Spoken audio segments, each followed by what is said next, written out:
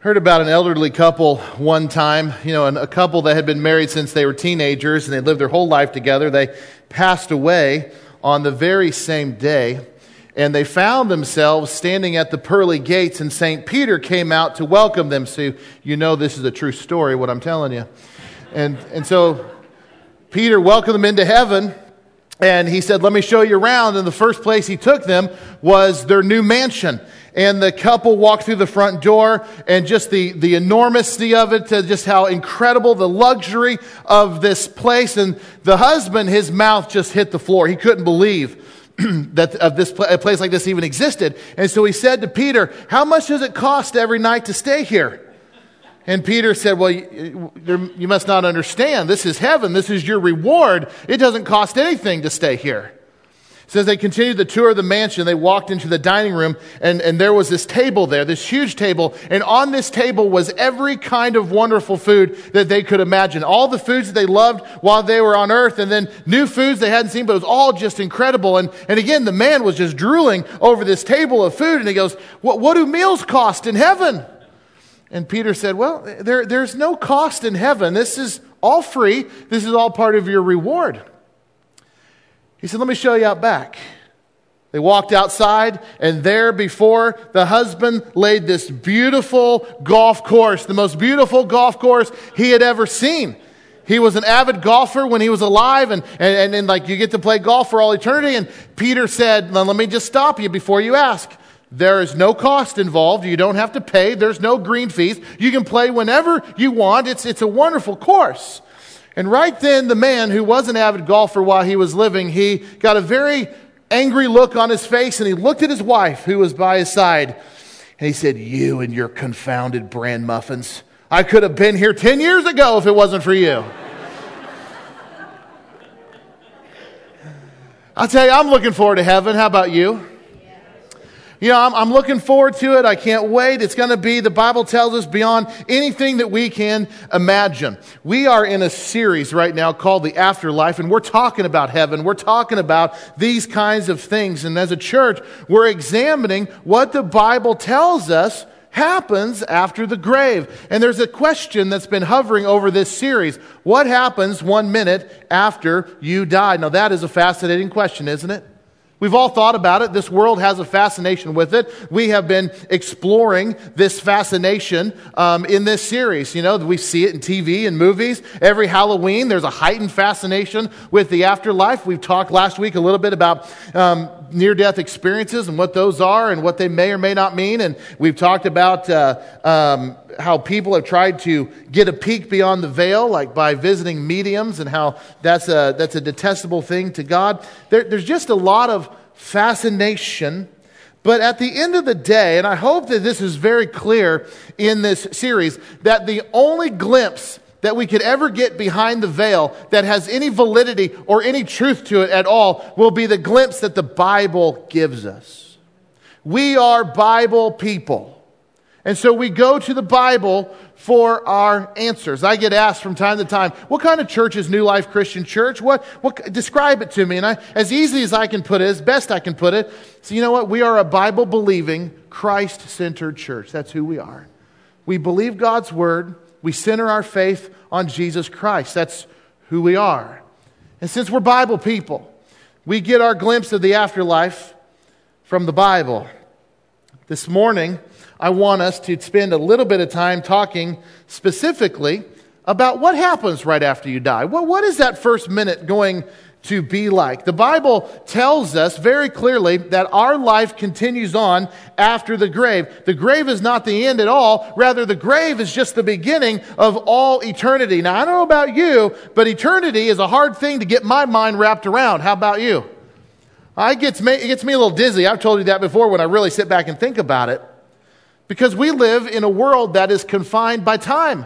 Everything has a beginning and an end. This worship service today has a beginning and it will have an end. This sermon that I'm preaching, it has a beginning and it will have an end. And all God's people said, "Amen" on that one. Amen. Glad there's an end. But eternity is hard to comprehend, and many people have tried to describe it. I like this description that I came across a while back. Somebody trying to describe eternity said, Eternity is, if you'll imagine, like a sparrow that flew to the Atlantic Ocean and filled its little beak full of water, flew all the way across the United States to the Pacific Ocean and emptied its beak into the Pacific, and then rested for 1,000 years, flew back to the Atlantic, filled its beak, flew all the way across the United States to the Pacific and emptied its beak and rested for 1,000 years. And it continued this way until one ocean was emptied into the next. And then started over, only removing the water from this ocean back to the other. And when the sparrow has finished that, then you have completed perhaps one day in eternity. That's how long a person who has accepted God's gift of everlasting life can hope to spend with our Savior. What happens 1 minute after you die? That's when eternity begins. Well, we learned from Hebrews chapter 9, verse 27. We looked at this last week. We'll briefly look at it again. It says that people are destined to die one time, and after that, they are to face judgment. Now, I want to invite you next week to come back, because next week, we're going to specifically talk about Judgment Day and all that's involved there and what we are to understand about that. That's next week. But I would like to say just a short word about it right now. The Bible seems to indicate that the final judgment is going to happen right after the return of Christ. So Jesus is going to come back, and then the judgment, the final judgment, will happen. And we get some of that from things that Jesus told us. Matthew chapter 25 is one of those places. Jesus was talking about that time, and he says this in verse 31. When the Son of Man comes in his glory, Jesus is talking about the return. When I come back, and it's going to be a glorious thing, all the angels are with him. He will sit on his glorious throne. All the nations will be gathered before him, and he will separate people, one from the other, as a shepherd separates sheep from the goats. He will put the sheep on his right and the goats on his left. If you read the whole thing that Jesus was teaching that day, you know that the sheep that he put on his right it's like the righteous people, and they go on into eternity. The goats on his left were the unrighteous, and they go on into eternal torment. And Jesus said that's how it's going to be at the final judgment. You're going to be divided into two groups, the saved and the unsaved. Well, we're going to deal with all of that next weekend, but the question that I think we have to talk about a little bit when we talk about the afterlife and you talk about how the Bible progresses and what it teaches us is going to happen, it's this question. We need to talk about it. If we receive our inheritance, and that's heaven, after the final judgment, which takes place after the return of Christ, where in the world are we going to be from the time we die until Jesus returns? Have you ever thought of that question before? You ever thought that's a good question. And if you've never thought about that, he's like, that's all right, I've never thought about that. In other words, what I'm saying is, if we were to die today, but let's just say, just throw out a number, Jesus doesn't return for 650 more years. Where in the world are we going to be from today and 650 years from now? And let me just say this, there have been many volumes of books filled up debating that very question. There's a lot of unknowns, to be honest with you, but there are some knowns as well. But this has been debated for years and years and years.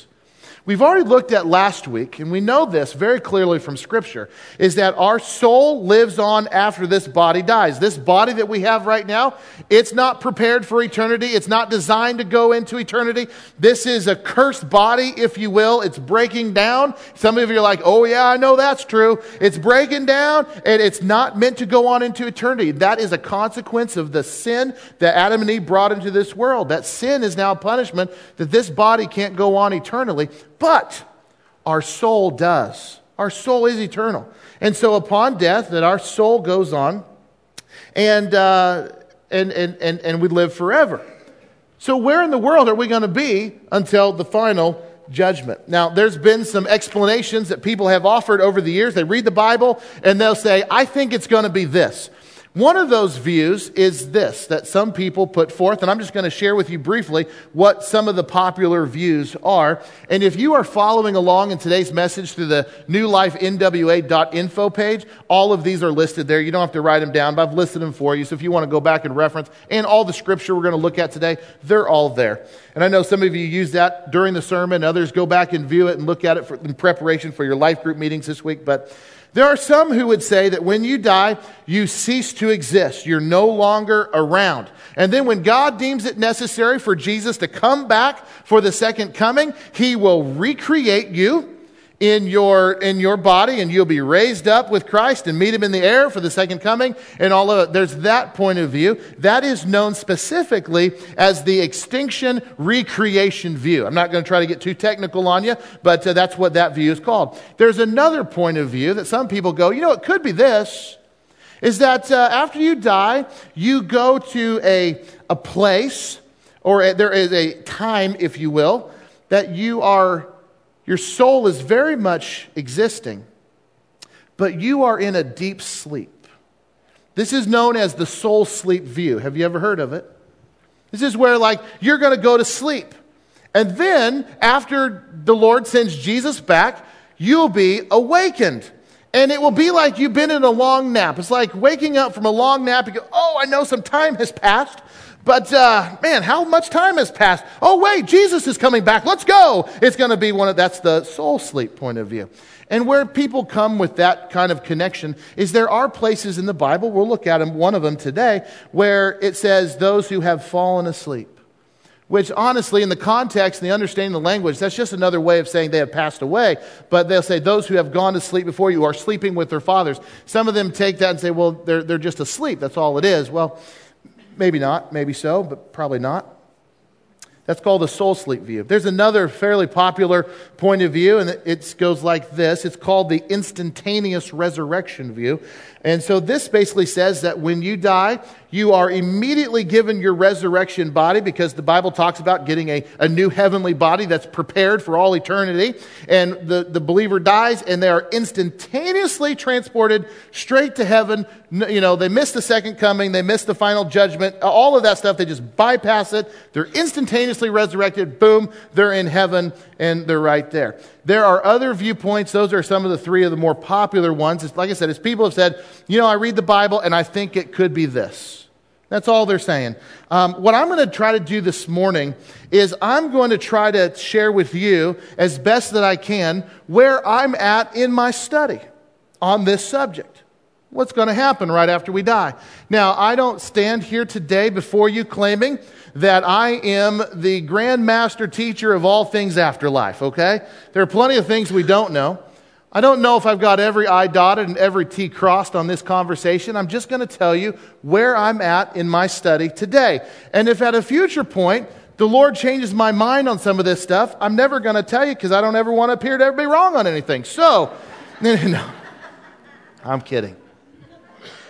I just want to tell you where I'm at in my study today. I'm going to try to explain 2 points of view for you.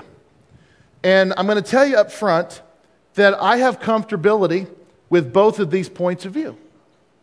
And you're like, wait a minute, preacher can't have 2 points of view. Well, on today's subject, I got 2 points of view, and I'm going to share them with you. And I think by the time we are done with today's message, you're going to understand what I mean by that. When I say there's 2 points of view that I have on this, all I'm saying is you read the Bible, and it could be this way, or it could be that way. But either way, it gets you to the same place. And that's why I said I'm comfortable with these 2 points of view, and I just am. Now let me start with the first point of view.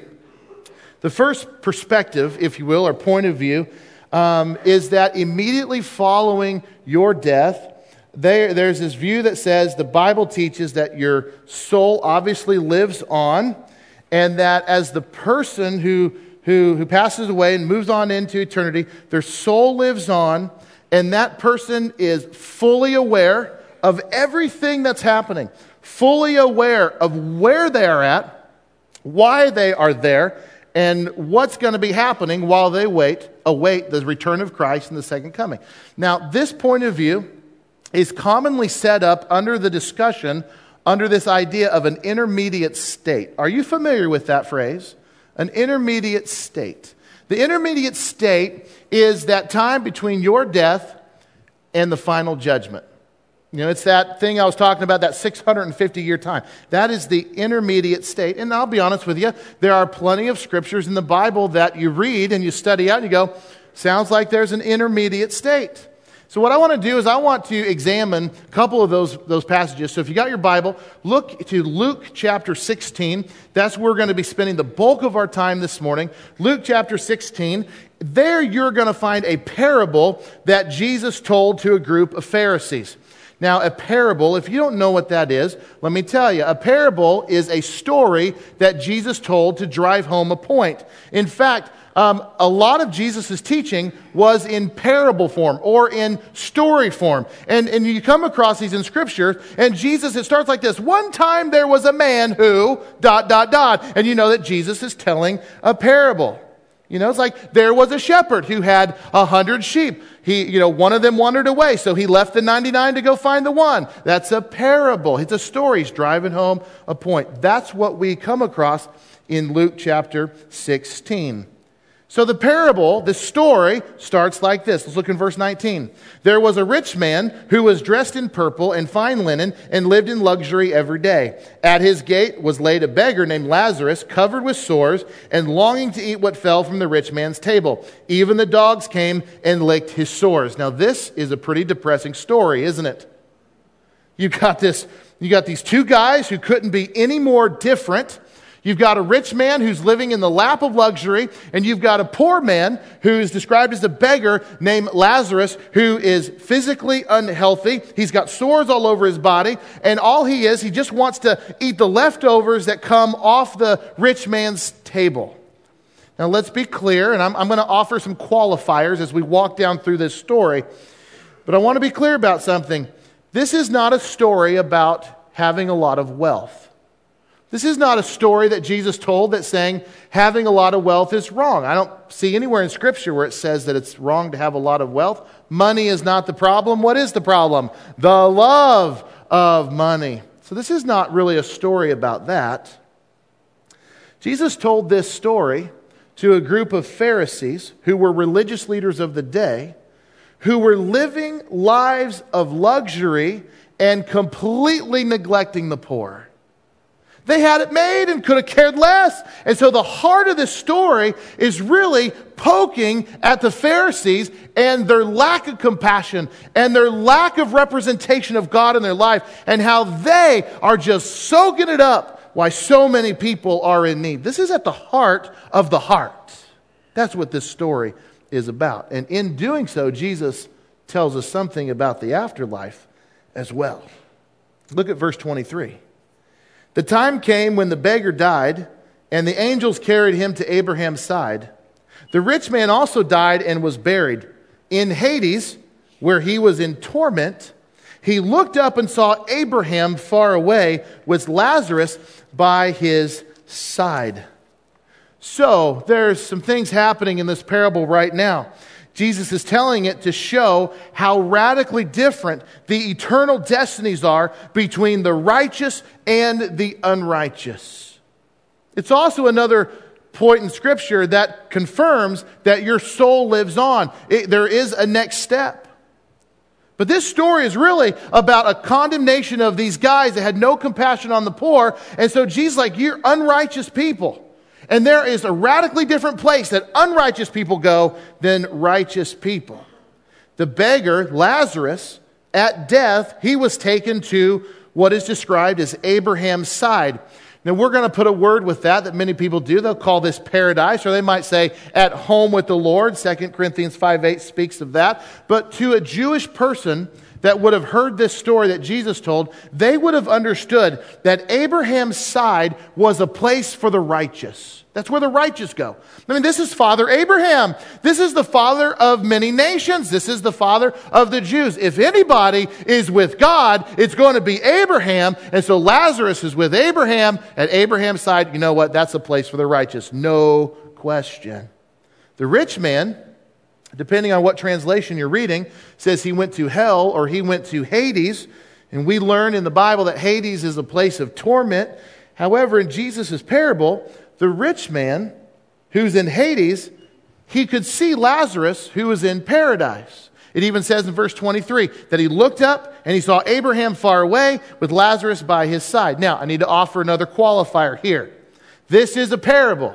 This is a story. It's an illustration. It's to make a point. I do not believe that Jesus, with this parable, is giving us an exact play-by-play of what happens right when you die. I don't believe that Jesus is saying, take special note because this is exactly how it's going to go down. I don't get that. I look at the context. Why is Jesus telling this story? But that's not his goal with this parable. Jesus is showing us the contrast between the righteous and the unrighteous. The contrast between the two places that the righteous and the unrighteous end up in the afterlife. Lazarus is in a blissful place. That's Jesus' goal. The rich man, this one that had no compassion, was an unrighteous man, he was in torment. So one was with God and one wasn't. Let's keep reading, verse 24. So he called to him. Now this is the rich man in Hades. He called to him, Father Abraham, have pity on me and send Lazarus to dip the tip of his finger in water and cool my tongue because I am in agony in this fire. He begs out, I just need a drop of water. This is just one of a number of places in the Bible where we get this connection that there's torture, heat, agony, fire for the unrighteous. That's what he's experiencing.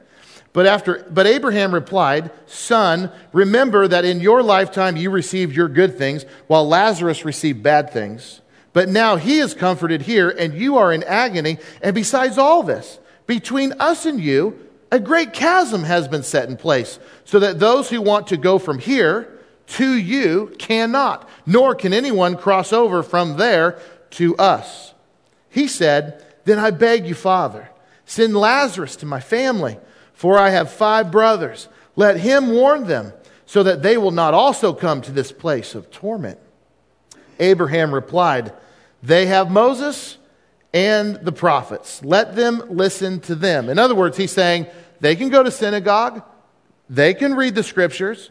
They know what the scriptures teach. They've got Moses. They've got the prophets. Why aren't they listening to those guys? No, Father Abraham, he said. But if someone from the dead goes to them, they will repent. Do you understand? This rich man understood that there was no repentance in his heart, and that's what landed him there. It's interesting how aware he is of why he is where he is. Repentance. They need to repent. And he said to him, If they do not listen to Moses and the prophets, they will not be convinced, even if someone rises from the dead. So there are many that look at this parable, and other places as well, as clear evidence of this so-called intermediate state. Upon death, you'll either go to the presence of God, or you will be in Hades or torment. Those in Hades will absolutely know that they are there because of the choices that they made in this life. You might notice that the rich man that was in Hades, he never argued the fact that he should be in Hades. He's not arguing that fact. All he was begging for was some relief. All he was begging for was somebody to please go tell my brothers so they don't have to come here too.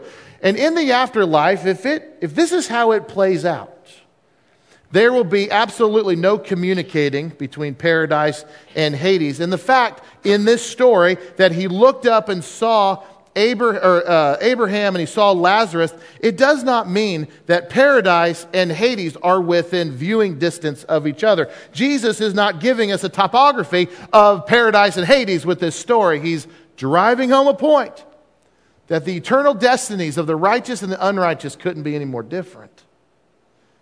So the rich man wanted to warn his brothers, and Abraham shut him down. Not going to happen. Sounds like a terrible place, doesn't it? At the end of the story, Jesus throws in a really interesting point. Did you catch it? Verse 31. He said, If they do not listen to Moses, and they don't listen to the prophets, then they will not be convinced, even if someone rises from the dead. I believe Jesus is making a direct reference to himself. Because he knows that in a short while he too will be killed, but he will raise to life 3 days later. He knows this is all going to happen. And he says, if you don't believe it already, I don't think you're going to be convinced, even if somebody does come back from the dead. And guess what's going to happen? Somebody is going to come back from the dead. It's going to be me, and you're probably not going to believe me either. It's an interesting thing. Now, this parable is loaded. Can you repeat that with me? Say, I agree. This parable is loaded. Can you say that? This parable is loaded. Friends, I could spend an entire series, a whole month, talking about this parable and all the implications and the nuances and what it could mean and what it doesn't mean. But I just don't have time to do that today or going to invest the time to do that. You're perfectly capable of doing that on your own. But what this parable does do for us today is that it affirms three things. And the three things that it does affirm for us is this. The first one, it does affirm that we live on after death. And I hope you picked that up in this story. The grave is not the end. Just like the rich man and Lazarus, they died, but it was not the end of them. They kept going. That's an affirmation. Jesus affirms that. The second thing that Jesus affirms in this story is this. Jesus seems to affirm that 1 minute after we die, people are going to go somewhere.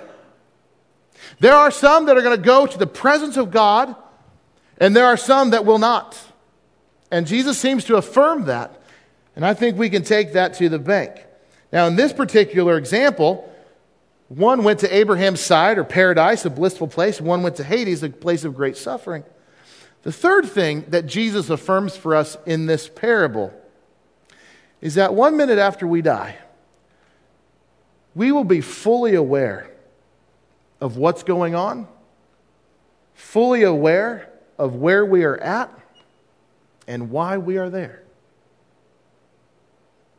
So in this perspective, paradise, it's not heaven yet, because the timeline of Scripture seems to indicate that heaven, and that comes after the final judgment. This is not heaven, but paradise is very heaven-like.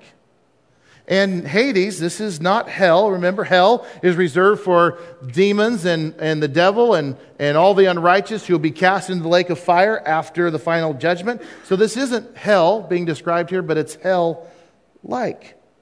And it'll either be, from this point of view, either in heaven or paradise or in Hades while we wait for the second coming of Jesus, when we will come out of paradise and join Jesus in the air at the second coming. We'll get into that in just a minute.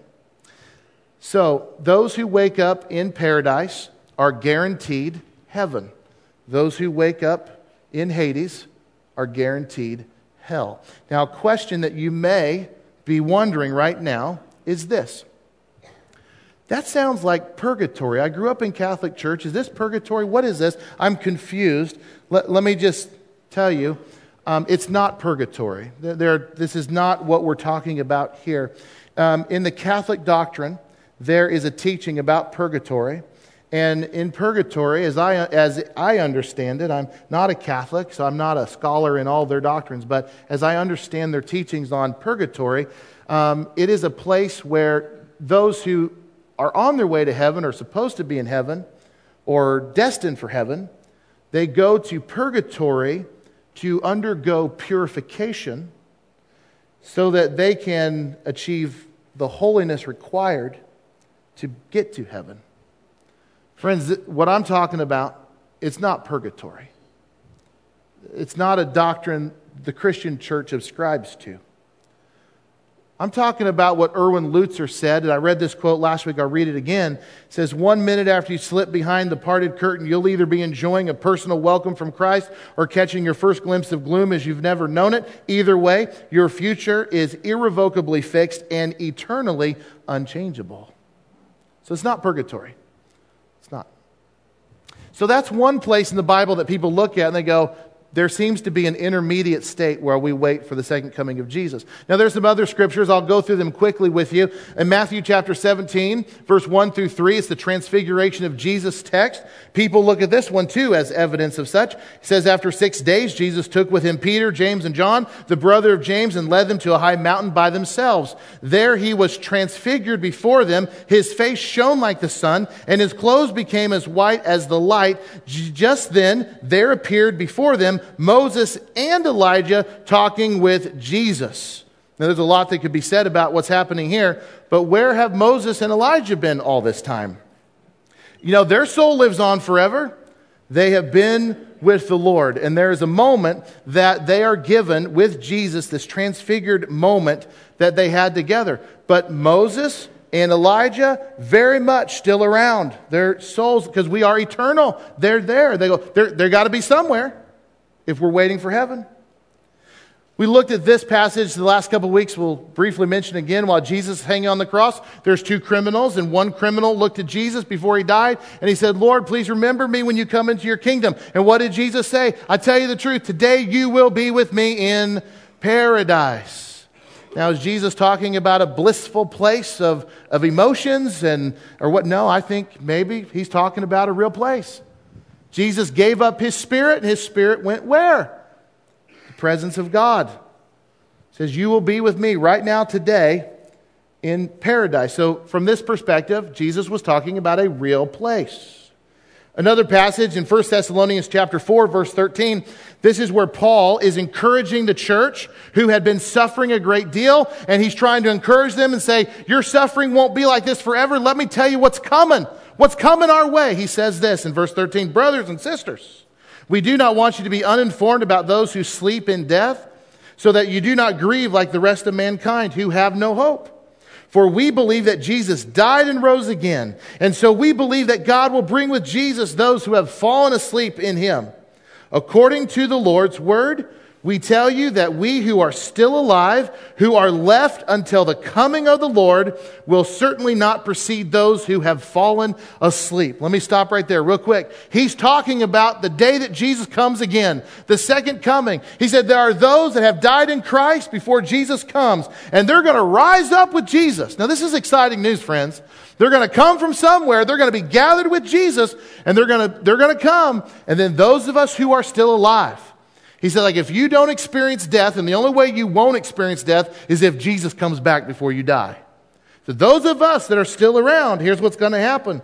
Verse 16, for the Lord himself, that's Jesus, will come down from heaven with a loud command, and with the voice of the archangel, with the trumpet call of God, and the dead in Christ will rise first. Friends, that's a whole sermon by itself. But there's this thought that the dead in Christ, those who have already died in Christ, will be risen up. It says at the resurrection, and we will be caught up with Jesus. That's going to happen first. And then after that, verse 17, we who are still alive, who never had to taste death, and are left, will be caught up together with them in the clouds to meet the Lord in the air.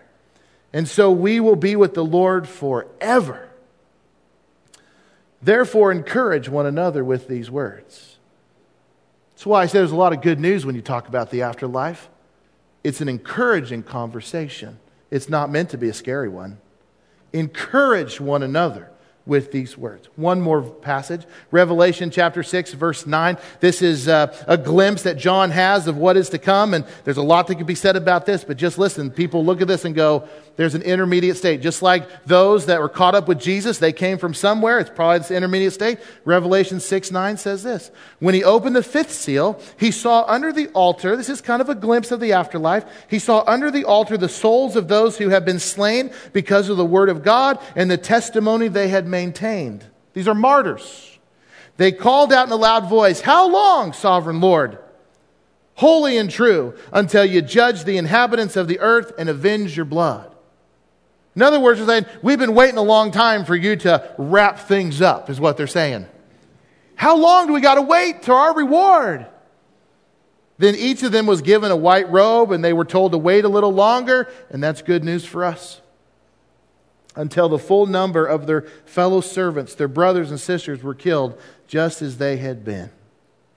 So people look at that and say, there's souls that are alive and well and awake, and they're even begging out to God. Don't you think it's time?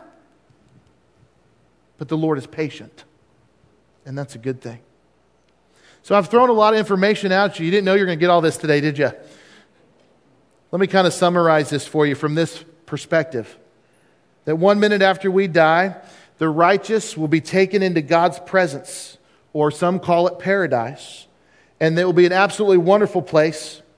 And the unrighteous will go to Hades, a place of torment, of agony, and regret. Those in paradise are absolutely guaranteed a place in heaven after the second coming. And those in Hades are guaranteed to be cast into the lake of fire with the devil and his demons after the final judgment.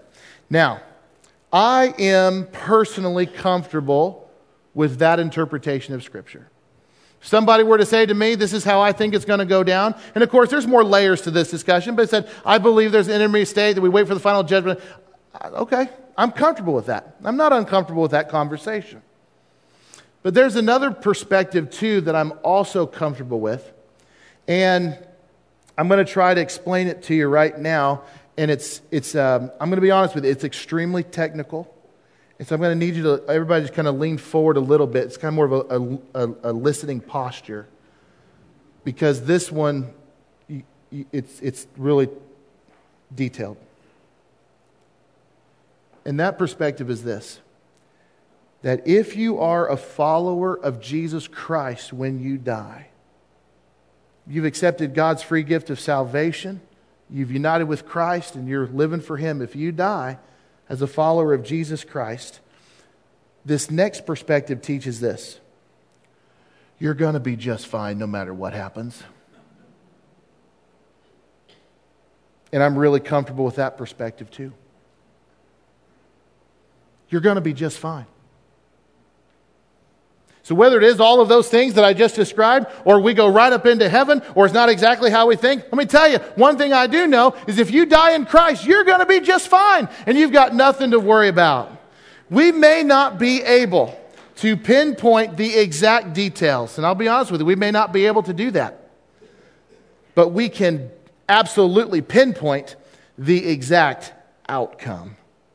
And that outcome for believers is exactly clear. And it's going to be wonderful. It's going to be fantastic. It's going to be beyond our wildest dreams. The Bible says, for a believer, when you are absent from your body, you are going to be present with the Lord. And that is going to be a wonderful place, wherever it is. Whether we go straight to heaven, we go to paradise, we're a part of this or part of that, I'm telling you, if you die in Christ, you're going to be just fine. And I am really comfortable with that perspective. Before we go here this morning, I want to ask another question. Why in the world is knowing any of this important? Especially even if you subscribe to the second point of view of like, hey, if I die in Christ, everything's going to be just fine. The outcome is going to be great no matter what the details are exactly. Why is it important for us as a church family to spend some time thinking through and talking through and learning some of these things? Well, I'll tell you why. Because knowing what happens 1 minute after you die gives you perspective. It gives you perspective on every single area of your life. And I believe with all my heart that in a church this size, with 4 different services, there are people that are going to be in here this weekend who are needing a change of perspective on their life. There's this perspective shift that needs to happen. And when you study about the afterlife, and you know what's coming next, and that it's all going to be okay, for a believer, it absolutely changes your perspective on everything. It gives us perspective on our purpose for this world. Our purpose is to follow Christ and to live for Him every single day, and so that we'll live with Him in all eternity. Friends, if you know what's coming next, it gives you perspective on how to live today, and that's to live for the Lord. Changes your perspective. It gives us perspective on pain and suffering. It absolutely does. Because at the end of the day, You know that this won't last forever no matter what. Some of you are like, I'm in pain every day. I'm suffering through this situation. I don't know how this is going to come together. I've got all these unknowns and I've got suffering and things hurt and things are painful emotionally. Friends, you know what's coming next. You know that won't last forever.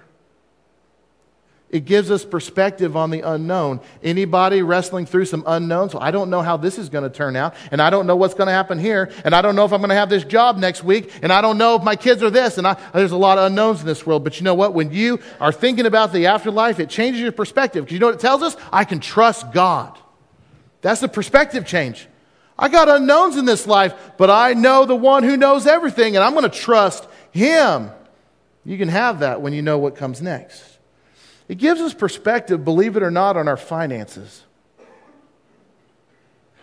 Because when you know what's coming, you know that you're going to have an abundance one day. It gives us perspective on our jobs. One day all this hard work is going to come to an end, and everything that we're going to do for eternity is going to all be for God, and it's going to be wonderful. It's not going to be work. It gives us perspective on raising our families. When you know what is to come, and you think that through the eyes of your family, then it gives you perspective on all I want in this world is for my children to know God. So we can be in eternity forever together, where we will absolutely know our family in heaven. That's why I talk about one day there is going to be such a reunion in heaven, it might take eternity to contain it all. You know, for so many, our perspective right now is, I want my kid to be the greatest baseball player so he can go to college for free and all this stuff. I don't care about any of that. I care that my children know God. It gives us perspective on our relationships. When you know that you're going to live eternally, then our relationships on earth, you can say, I'm going to put God first in this relationship, because I'm living for eternity, not for this. It gives us perspective. Put God first in that dating relationship. Put God first in this marriage. Put God first in raising your kids. Finally, why is knowing that about the afterlife important? Because it gives us perspective on dying. The grave is not the end. It's just the beginning. And when you know what comes next, you can face death without an ounce of fear at all. Friends, I'm not scared of dying. I'm a little scared of how it's going to happen. But I know where I'll be. Do you know where you'll be? And I ask that question because that really is at the heart of any study on the afterlife.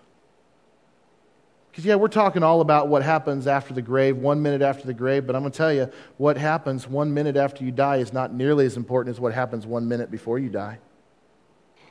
And it's not as important as what happens 10 years before you die, or 20 years before you die, or 50 years before you die. Because if you die in Christ, you're going to be just fine. This is all about how we live today. That's why Jesus' parable about Lazarus and the rich man wasn't so much about the afterlife. It was about how you live today.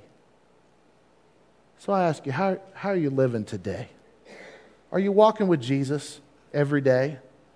Are you living in this world, like the Bible says, as an alien and as a stranger in this place, knowing that the earth is not your home, that we were made for another place, that our home is in heaven, our citizenship is with the Father in heaven? Are you living every single day of your life as a stranger in this land, but as a citizen in heaven? That's really what this is about. And if this series can help you change your perspective on a whole lot of things in life, then that's a good thing too. But the heart of it, how are you doing? Are you walking with Jesus? And if you're not, well, we can fix that while there's still time.